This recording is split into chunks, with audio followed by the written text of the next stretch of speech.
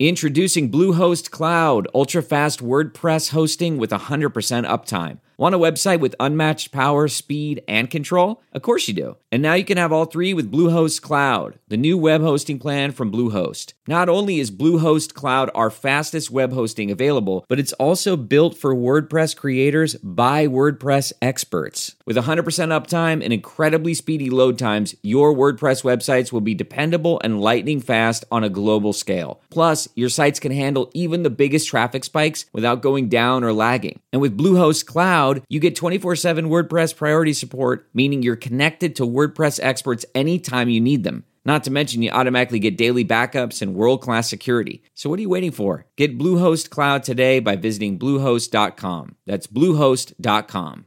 Temp check. What kind of summer are we having this year? A family road trip summer? A beach bum summer? Or a wake me up when the sun sets summer? With Instacart, choose your own adventure and skip the shopping side quests. Where available, you can get ice cream delivered to your hotel, sunscreen to the pool, or cold brew to your bed. Well, door, in as fast as 30 minutes. Wherever you find yourself this summer, you can get the goods. Download Instacart for free delivery on your first 3 orders. Offer valid for a limited time. Minimum $10 per order. Excludes restaurants. Additional terms and fees apply.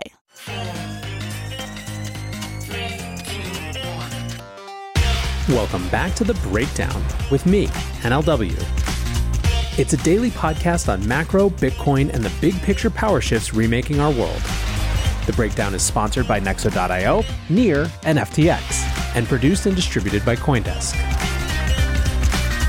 What's going on, guys? It is Wednesday, June 8th, and today we are talking about, well, so many things going on in the crypto industry. Before we get into that, however, if you are enjoying The Breakdown, please go subscribe to it, give it a rating, give it a review, or if you want to dig deeper into the conversation, come join us on the Breakers Discord. You can find a link in the show notes or go to bit.ly/breakdownpod. Also, a disclosure as always, in addition to them being a sponsor of the show, I also work with FTX. Now, you have been hearing me talk about the Consensus event happening down in Austin this week for months now, and I wanted to give you guys just a quick heads up that because of the event and a little bit of chaos with people on the production team of The Breakdown going down there and planning on some really cool interviews for later this week, we're going to be recording things a little in advance. So I'm actually recording this on Tuesday night, and that's fine because I had planned on covering just a slew of crypto news before the Responsible Financial Innovation Act came out today and pushed it all aside. But if at any point you're listening this week and you're thinking to yourself, hey, didn't that happen yesterday? That's why now you know. So where we're going to start today with this grab bag of crypto industry news is actually a bit of a follow-up to the Lummis-Gillibrand Responsible Financial Innovation Act. The reaction, so far as I can tell, within the crypto space continues to be mainstream positive or at least optimistic. You have some Bitcoiners who think that any regulation is going to reduce the rights of Bitcoin holding Americans. And you also have the other side of the Web3 folks who are really concerned with some of the definitions surrounding DeFi and those issues. But in general, people think that we have here a good starting base, and everyone recognizes that this is likely to be a long process. Now, when it comes to the mainstream, some consumer advocacy groups were not really happy. Better Markets is a Washington-based group that often seeks to counter financial industry lobbying, and crypto has now become a target for them as well. Dennis Kelleher, the CEO, said the bill gives the industry what it wants most, the Commodities Futures Trading Commission as its primary regulator, even though it exists to police markets where physical producers and purchases of commodities like corn, wheat, oil, natural gas, hogs, and cattle hedge their price risk to facilitate the delivery of everyday goods to the American people. Kelleher argues that the crypto industry simply wants the CFTC as a watchdog because it's the smallest regulator with the smallest budget. Now, in my experience, the crypto industry wants the CFTC to be involved with regulation because they believe that mature cryptocurrencies better resemble commodities than securities. The CFTC has also been involved with this industry for a long time. But frankly, more important than any of that opinion is that this bill is arguing for a new definition of something called an ancillary asset that looks like a security and indeed meets parts of the Howey test but is a commodity in practice. You are crazy if you think that this isn't going to create a huge amount of debate. It represents a potential challenge to the Howey test as the chief determinant of what a security is or isn't. And so I just sort of think that if that's your belief, you're going to have your chance to fight that battle. Another consumer advocacy group, which, by the way, is really great political branding, given that it's really just another type of lobbying association, is the Americans for Financial Reform. Mark Hayes, a policy analyst for that group, pretty well outs himself as just angry at this industry here, saying, "Too many lawmakers are rushing to introduce legislation that, in the name of fostering innovation, could legitimize bad actors and bad practices.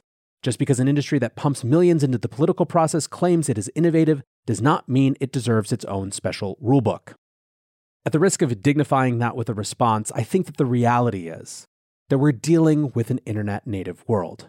Crypto assets, digital assets, this whole new world of different types of tokens are a byproduct of what we can do with technology now and how it intersects with financial markets.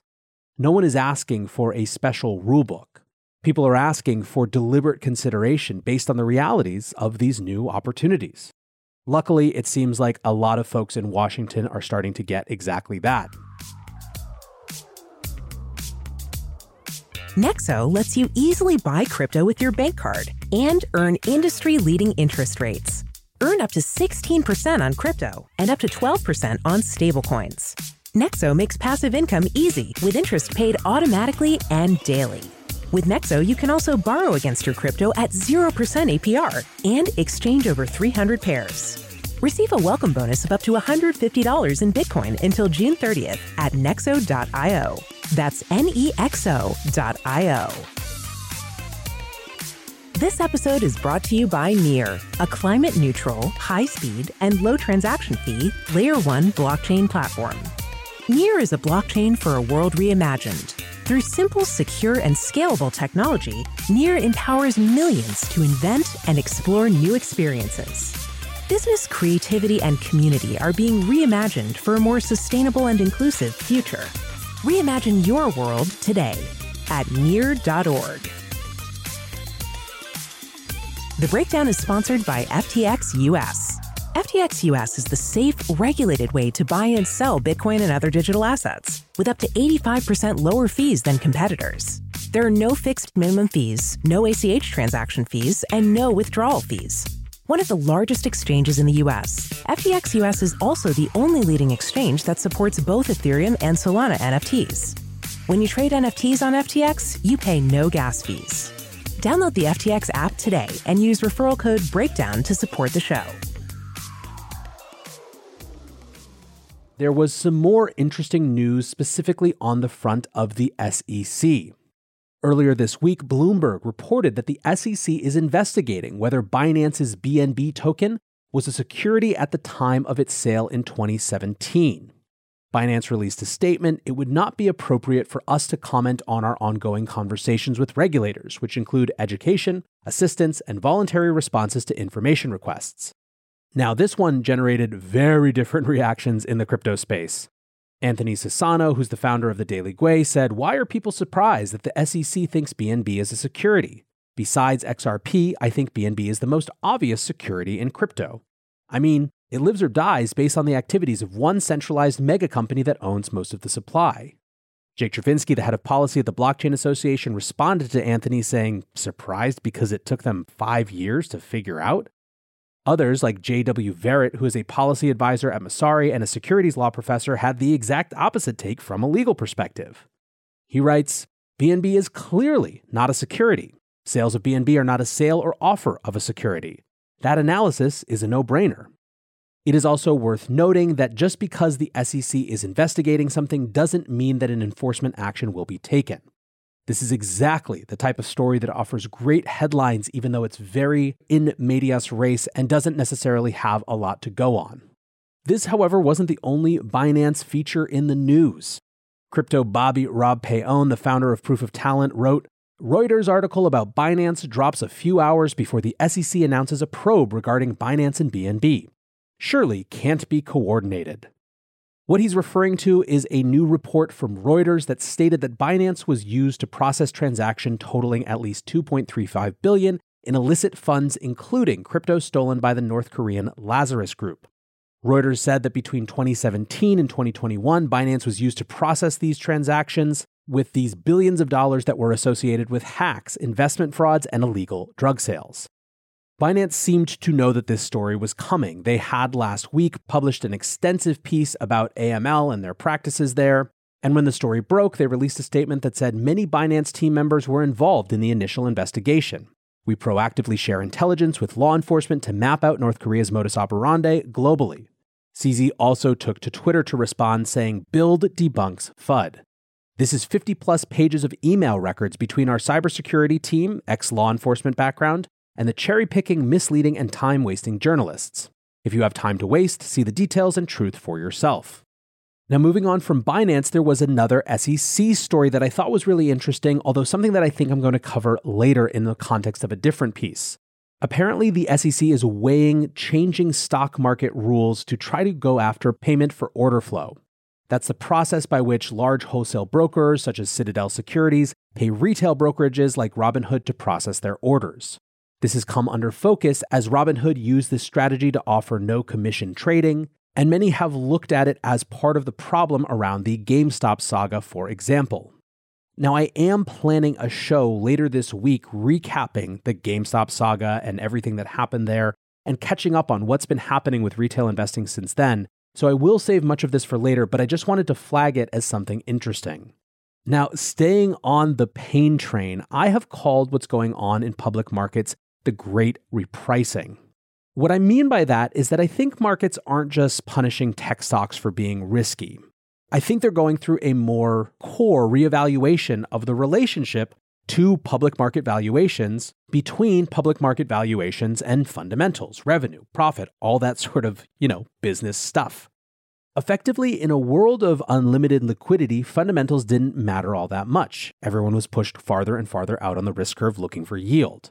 In a world where the Fed is actively extracting liquidity, where yield is coming back to traditional areas, well, then fundamentals start to matter again.